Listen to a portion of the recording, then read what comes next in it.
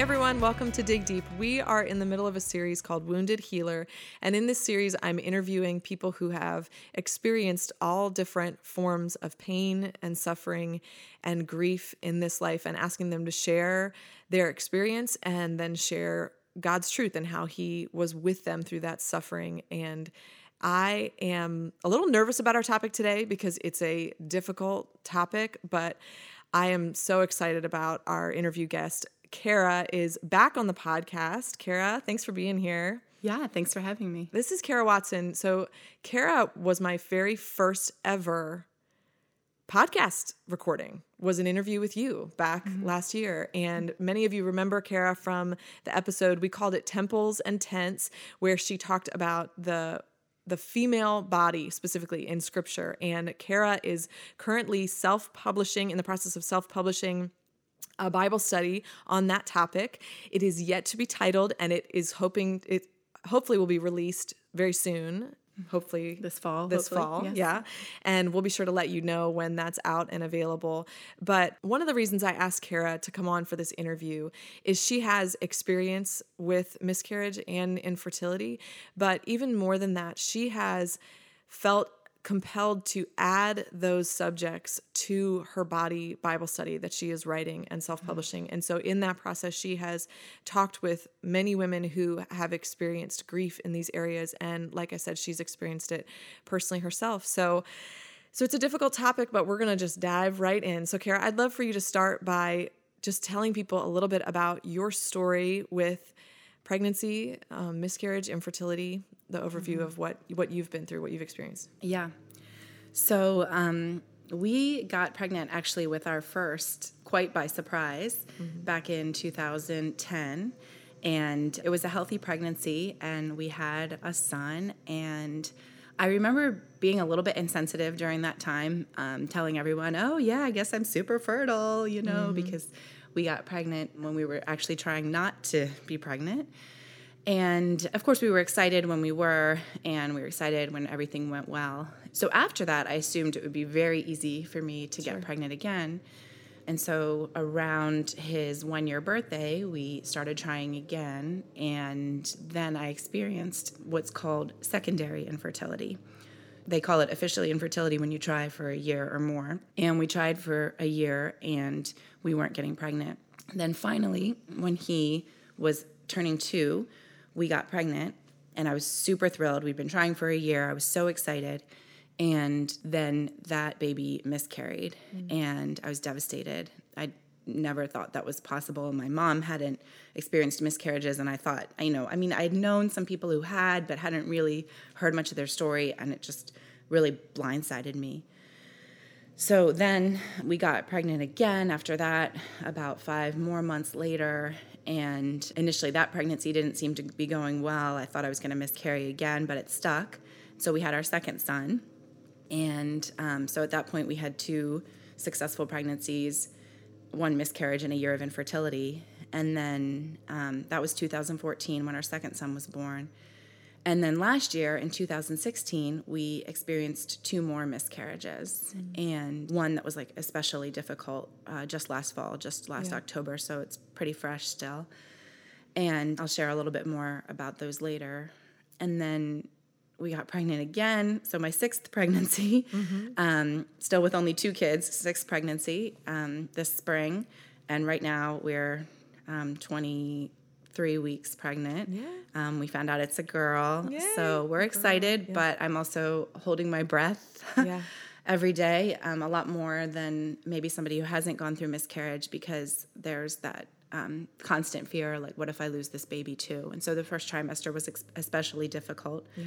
There was a little bit of a sigh of relief after getting out of the first trimester, but I think there's still, anybody who's miscarried knows that a positive pregnancy test doesn't always lead to a baby. And so there's always a little bit of that nervousness all throughout the pregnancy. So that's kind of where we are now.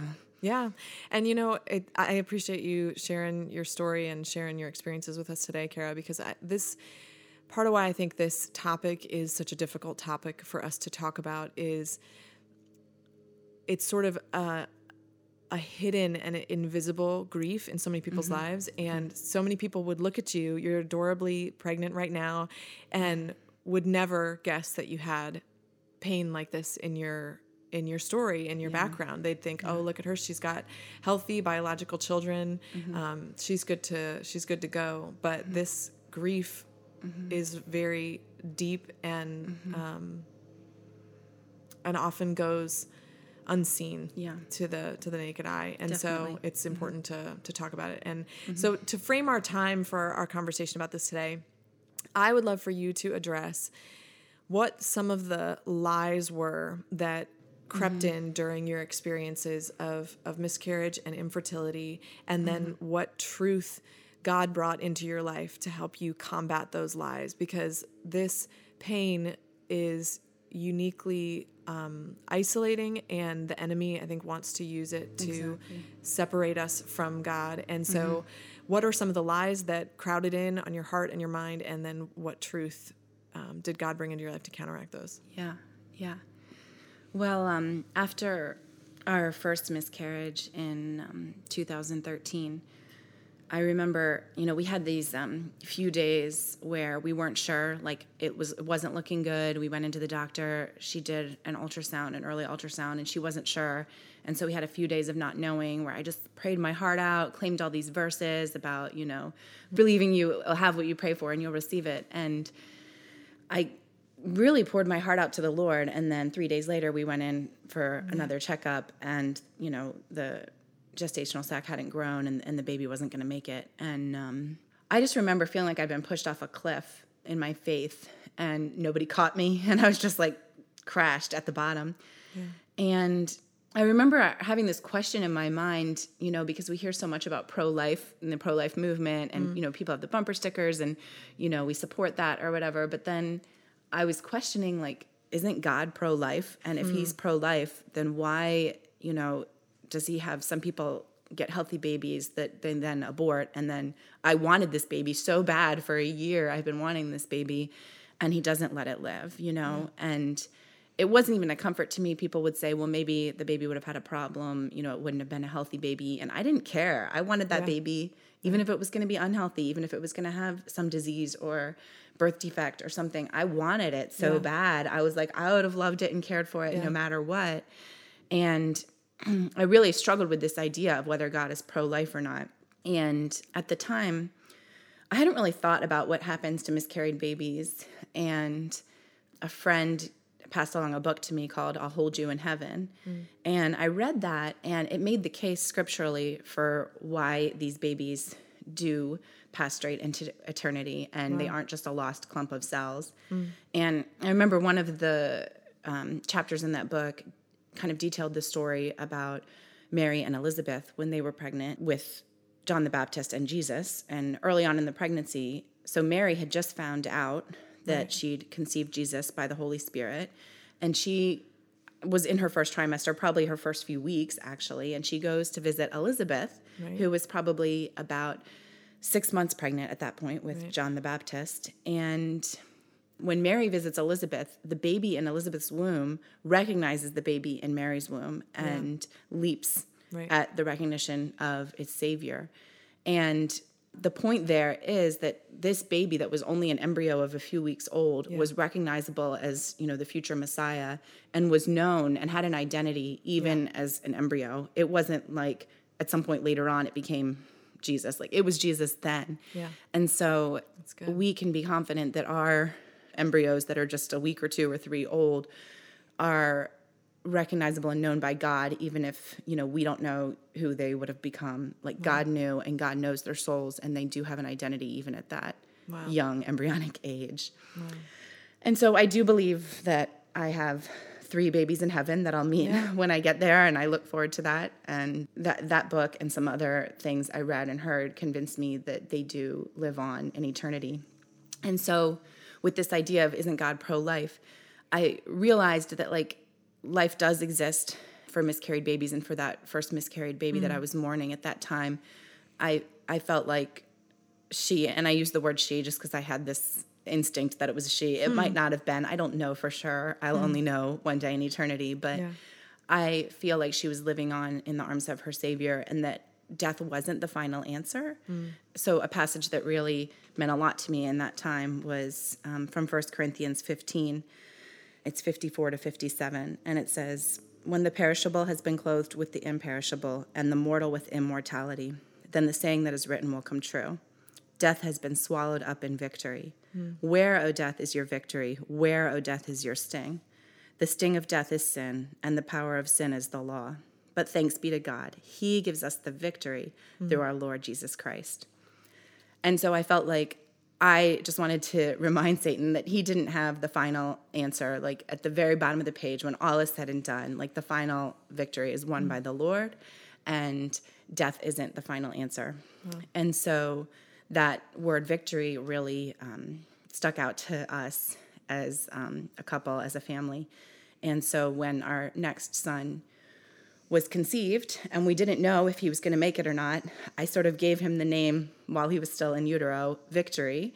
And we live in Turkey, so we were referring to it by the Turkish name Zafer while he was in, Zafer is the word for victory. So while he was in utero, we referred to him by that name. And we decided that when he was born, we would give him that first name to commemorate what the Lord had done, and that God receives the victory, whether the baby passes straight into the arms of our Savior sometime early on in the pregnancy, or whether they make it and live 100 years on earth. God gets the victory either way. And so we felt like we wanted to commemorate that, whether the baby miscarried or not, his name was going to be Victory. So that is our son's name, actually. His first name is Victory. His middle name is Aslan, which is Turkish for lion. And since we live in Turkey, he usually goes by Aslan, but his official first name is Victory right there on his passport. That's awesome. And we feel like that's a memorial to the Lord of what he was doing in our lives at the time. And when he grows up, we'll tell him the full story of where his name comes from. That is awesome, Kara. Thank you for sharing that. And I know that you have shared with me too, and this hits a nerve for me, that another one of the lies, and we were talking about this earlier, that came up is God really a good father? And we were talking about this because I have shared, even on the podcast, that there was a dark season of grieving in my life, where that was the song that we were singing at church, and I struggled to sing those words. And I love the way you talk about this. So how did you handle that lie, that is God really a good father? Because in the midst of that grief, it's so hard to believe that to be true. Is he a good father? Yeah.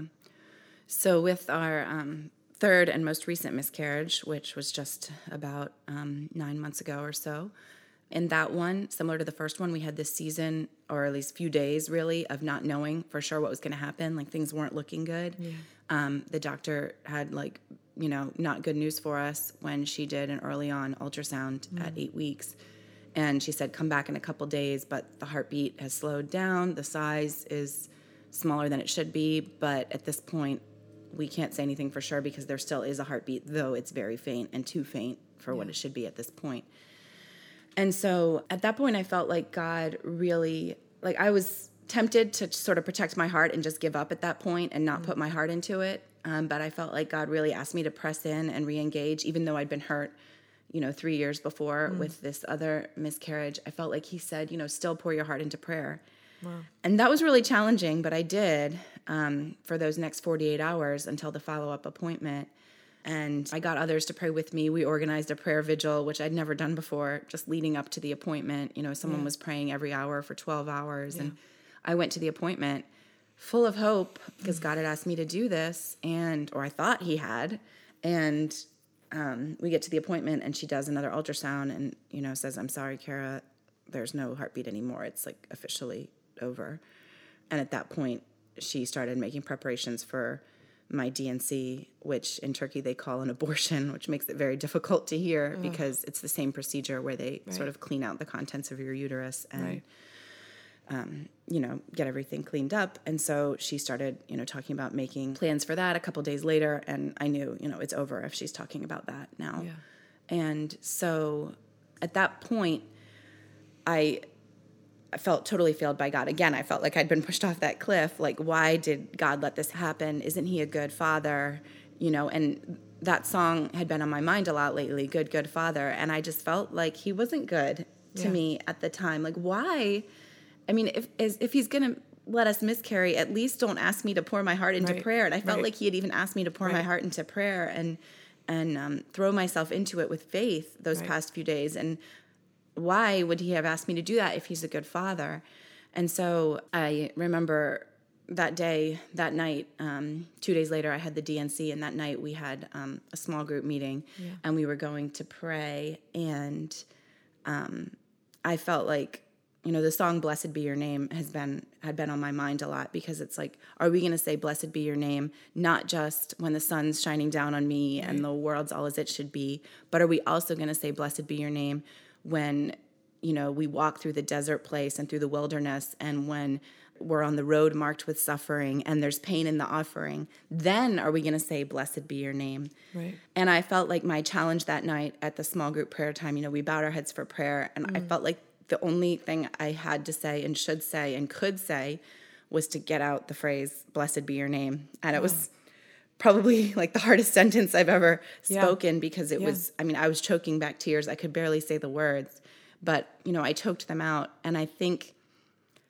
to say "Blessed be your name" at a time like that, when there was so much pain in even offering those words and affirming that statement, I think that is when we do the biggest battle in the spiritual realms, where we are just beating back the forces of darkness that would want to overcome us. And we're saying, no, I choose to believe this, even though I don't feel it right now. And even though my heart is protesting 100% against saying "Blessed be your name" right now, because I don't agree in my feelings.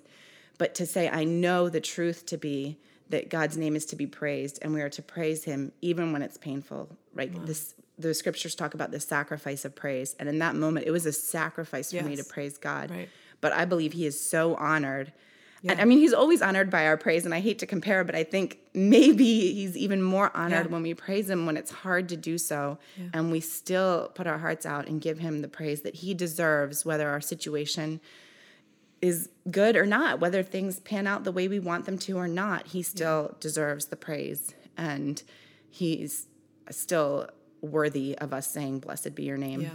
So I think the lie that he's not a good father needs to be combated with that truth, and we still have to choose to praise him. Yeah, which is the most difficult assignment in moments like that. Yeah, where you just, even saying the words feels like a betrayal of your feelings. And you just think, I cannot even open my mouth right now. And that's one of the reasons I just have so much respect for you, Kara, and have learned so much from you in this, because you have, in all of these seasons of grief, continued to lean in even when it's really, really hard, and that's inspiring to me. So thanks for sharing that. But I would say it's not easy, and there were moments in that season, especially that week, where I was like, am I going to give up on my faith?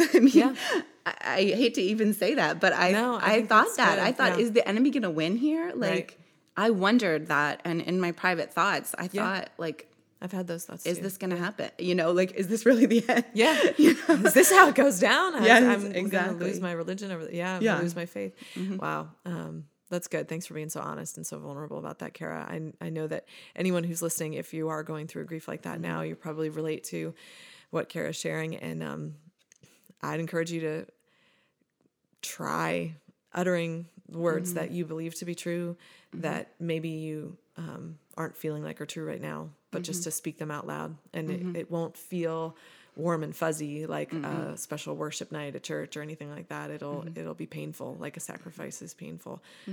But I believe it will give God glory, and it will ultimately be a part of your healing. I mean, would you say that is part of your healing? Yeah, because I think we are doing battle when we do that. Absolutely. And we are fighting against the tendency to be enveloped by the darkness. Yeah. Honestly. Yes. And I feel like this particular type of grief is prone to that. I mean, this is it's a weird form of grief, because there's certain types of grief that we experience in our lives that are just easier to talk about with people. I mean, we lose a loved one. If someone in our family dies, we tell almost you tell your boss, you tell your neighbors probably. Exactly. Like there's no stigma, there's no weirdness about it. It's not a particularly private thing. I mean, certainly the grief is very deep and it's personal, but this is a type of grief that We don't share typically. We don't share because it's about something that's very intimate and very private.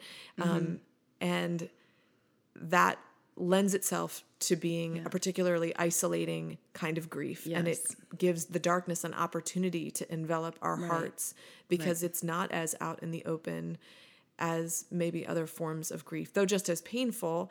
Right. It's less, it's more of a private, it tends to be a more private and form we of feel grief. like people won't legitimize it, right? If you lose a grandparent or a parent, everyone's so sorry, and there's a big funeral ceremony, everybody legitimizes it. But if you lose your child before they're born, Sure, people have different people might think perspectives. it's, it wasn't really your child anyway, and just get over it kind of thing. And so we feel like we shouldn't be Sure, there's a fear there. allowed to grieve the way we would if we lost, an adult relative or something. And so that's one thing that makes this type of grief just really unique, is that it can be particularly isolating. And we'll talk about that more in a minute. But one of the other things that's really difficult about this type of grief and suffering in our lives is the comparison trap that we fall into. And you addressed this in your Body Bible study. I remember from when I went through it the first time, just how as women, we are prone to comparing ourselves to other women all the time anyway. Just their body, their hair color, their everything about them. We do it without even thinking about. Sometimes it's something we have to fight against. And so then in this type of grief, it's so that's such a dangerous trap that we can fall into. And I love the way that you talk about this. So would you share with us a little bit about that, about the comparison trap of miscarriage and infertility? Yeah, I think it's particularly hard because, when you're trying to get pregnant or when you've gotten pregnant but lost the baby, it's really easy to just see, all of a sudden you see everybody around you who's pregnant. You go to the mall and you see one or two pregnant women, but you come home feeling like everybody's pregnant. Right, even the men, Or, you go to a party and someone's sharing their good news and you kind of smile through tears and have to walk away because you're in such a painful spot getting that, negative pregnancy test month after month, and you're trying to be happy for them and share their joy, but you can't do it without crying. Or you're on Facebook and yet another person is, posting their cute picture or their ultrasound picture or whatever, their bump picture, and you're just inside torn apart by it because you want to be making that announcement, but your baby didn't make it. And it's really difficult because it's easy to see everybody else's positive moments, and most people aren't sharing their negative pregnancy test or their miscarriage moments. And so it's easy to assume that, that lady you saw at the mall, it was probably so easy for her. Right. It probably happened really quickly, but you don't honestly know that. You don't know her story. Maybe she tried for 10 years and finally got pregnant, or maybe she lost 4 babies and this is finally the 5th pregnancy that's making it. And we don't know the story, but it's easy to assume that everybody else's story is easy and good and positive and going well when we're in that moment. Because I think envy is so powerful. And we think, why am I going through this? Why not her? Why is she, pregnant with her 3rd right in a row and I've had 3 miscarriages, or I've tried for 3 years. Right. Why doesn't God give me the baby? I want it more than she. I mean, as if we could compare that, but we think we want it more. Sure. And I think it's really easy to fall into that trap of comparison. And I think social media only exacerbates it and makes us feel even more, empty or alone when we can't produce that child that we've been wanting. And we're out of control. I mean, we all like to be in control and we like to control our lives, and we're totally out of control. We can't make it happen when we want it to all the time. And so I think I've especially struggled with this, and God has had to remind me that, He's creating for me my particular story, and it's not for me to look at somebody else's trials or especially trials in the area of miscarriage and infertility and say, well, what about her, or why not her? And a particular scripture that he used to train me in this area is at the end of John 21. Jesus is talking to Peter, and John is there also. And Jesus is telling Peter, feed my sheep, and kind of expands on that a little. And it says in John 21:19, Jesus said this to indicate the kind of death by which Peter would glorify God. Then he said to him, follow me. And it goes on to say, Peter turned and saw that the disciple whom Jesus loved was following them. When Peter saw him, he asked, "Lord, what about him?" And Jesus answered, "If I want him to remain alive until I return, what is that to you? You must follow me." And he repeats it again a couple verses later. And so I feel like God has repeatedly had to teach me this lesson where I say, God, what about her? You know? And God says, if I choose to do something different in her life, what is that to you? You follow me. And in that, just reminding me that like my job is to follow him through whatever trials and valleys and mountaintop experiences I walk through with him. You know, everybody else is going to experience suffering at some point in life. Right. No one is totally spared from the road marked with suffering. And the next girl's suffering might look different from mine, and it might be a totally different area, but it is not for me to like point and compare and envy. And when Peter does that and points to John and says, what about him? You know, Jesus rebukes that and says, what is that to you? You know, you follow me. And so I feel like God has had to say that to me many times in my life. You know, what is that to you, what I'm doing in so-and-so's life? You follow me. Yeah.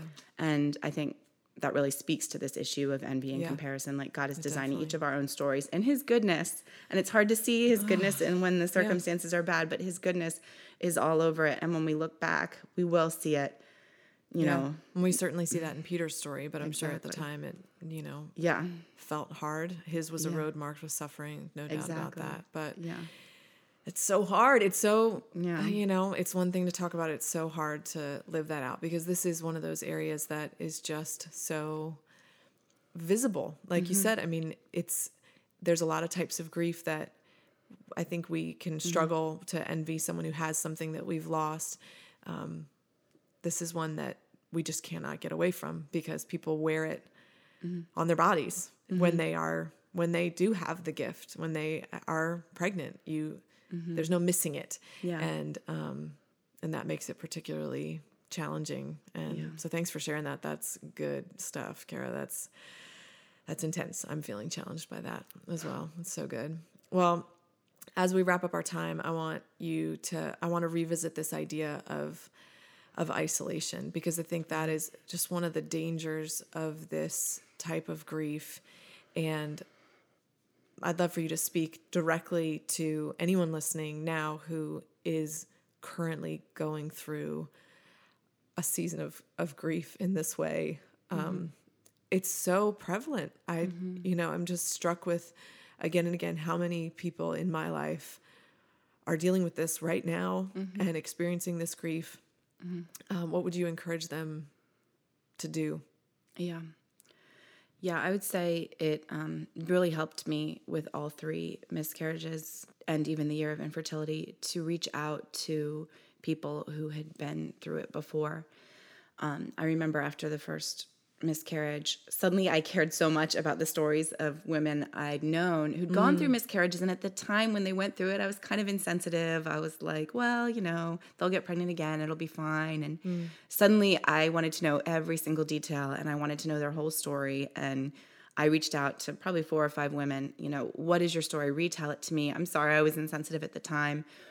What did you do to get through the grief? What helped you through the process? Do you have any suggestions? And these women wrote back really long emails to me. I remember each one. And it helped me so much to hear their stories and to know the details and to know what they did to get past it. Some of them had funerals for their lost babies. Some of them had given names to their lost children.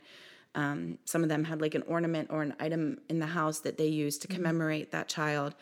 All sorts of things that we do to bring closure when we do lose a loved one, you know, they had done with their lost children. And that was beautiful to me to hear these stories and to put some of these ideas into practice.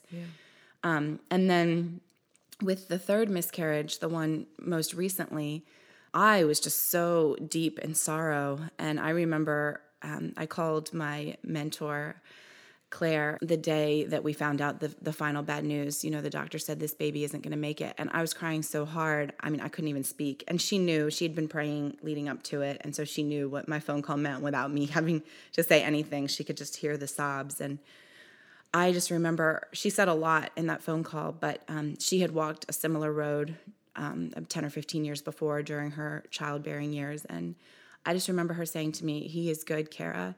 He took 5, but he is good." And she had had 5 miscarriages, and she was able to say, like, he took 5 of my children. She ended up having 3 children, but 5 didn't make it, and she's still able to look back and say he is good, and he was good, and he is good.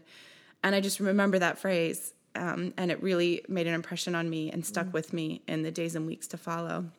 And then 2 days later, I had the D&C, and the very next day, I flew with a friend. We flew about an hour away to a worship conference that was going on in another city, and it was this kind of like 24/7 prayer and praise kind of thing. Yeah. And this good friend had just been through a miscarriage herself several months before, and she flew with me, which was so wonderful. I mean, I was doing this because this is how King David responds when he loses his baby. You know, he prays for, I think it's a week, that the baby would live. The baby doesn't make it, and then he gets up and worships. And so I was trying with all my being to be obedient. And so we got up, we flew, we went to worship, but sitting there at the, you know, in the little room where people are doing prayer and praise, it was so hard for me to join in. And I sat there, like, not agreeing with the words and, you know, wanting to sing them, but my heart wasn't in a singing mood. I was just crying, you know. And I went for a walk afterwards, and this friend who was, you know, a peer of mine and who had been through it herself said to me, you know, I was listening to God during that worship time on your behalf, and I felt like he said, I'm so pleased with her for her obedience. I'm just so pleased with her. And at the time, to be perfectly honest with you, my reaction was cynical. I was like, well, great. I'm glad he's pleased because I'm miserable. Like, that's nice. God is happy, but I'm not, you know? And it was sort of a sarcastic response, but that phrase also stuck with me, similar to the one that had been uttered a couple days before by my mentor. And in this case, Sarah's phrase was, he's so pleased with you. You know, God said, I'm so pleased with her. And that stuck with me too in the days and weeks that followed. And I knew that and believed that and felt that she had heard that clearly from the Lord, and that he was pleased with my obedience and the prayer that I had put in, even though it didn't pan out the way I wanted, that he was pleased with me. And I felt God's pleasure. I felt like he was preparing a table before me in the presence of my enemy, as it says in Psalm 23. I felt that he was doing that and making the enemy watch as he prepared that table for me, even though I wasn't happy with the circumstances, even though I was miserable and crying almost every day. I felt like he was pleased with me, and I clung to that. And so all that to say, I felt like those women linked arms with me on either side and helped me carry that burden. Galatians 6:2 says, carry one another's burdens, and in this way you will fulfill the law of Christ. And I feel like if we don't give others a chance to carry that burden with us, we're not helping them fulfill the law of Christ. Like, in doing that, Clara and Sarah were fulfilling the law of Christ by carrying that burden with me. And I hope I've been able to fulfill the law of Christ as I've carried that burden with other women who've miscarried. But if we keep it quiet and don't tell anyone and don't share it, we're not allowing others to share that burden with us. And that's a command in Scripture, that we're supposed to carry one another's burdens. And so I would hope that anyone listening who's gone through this would be willing to share it with others, would be willing to both help carry others' burdens and would be willing to let others carry theirs, because we're not meant to bear these things alone. And Scripture tells us so. Wow. Kara, that's so good. Part of why I was so honored and excited that you agreed to do this interview is because you are a wounded healer, and you are living that out. And just by sharing the things that you've shared in this episode, I know that you are doing exactly that, exactly what you just described. You are sharing your story and sharing the truth that God brought into your life to help you walk through that desert, walk through that suffering. So thank you so much, Kara, for being here. I just love you, and I'm so grateful for your honesty and your vulnerability, but also the truth and the wisdom that you bring. Thanks for sharing with us today. Thanks for having me share. It's therapeutic to share my story, and I think it also is good because it always reaffirms, when I share it, reaffirms the truths that God has taught me. And as I repeat them, they become even more ingrained in my own soul. So that's awesome. Well, I'm so grateful for you. And I am looking forward to getting a copy of the Bible study. And I will let all you listeners know when that is officially out and available, and you can get your hands on that. And I'm so proud of you for including this really difficult topic in the study, because I know that that's been a challenge and hasn't always felt easy, but you've pushed through and done it. And I think it's going to be totally awesome. So thanks so much, Kara. And Thank you. Thanks for listening today. Come back in a couple weeks as we wrap up our series, Wounded Healer. We're going to be talking about shame. I think it's going to be a great interview. So join us again for that in a couple weeks. And until then, remember to dig deep.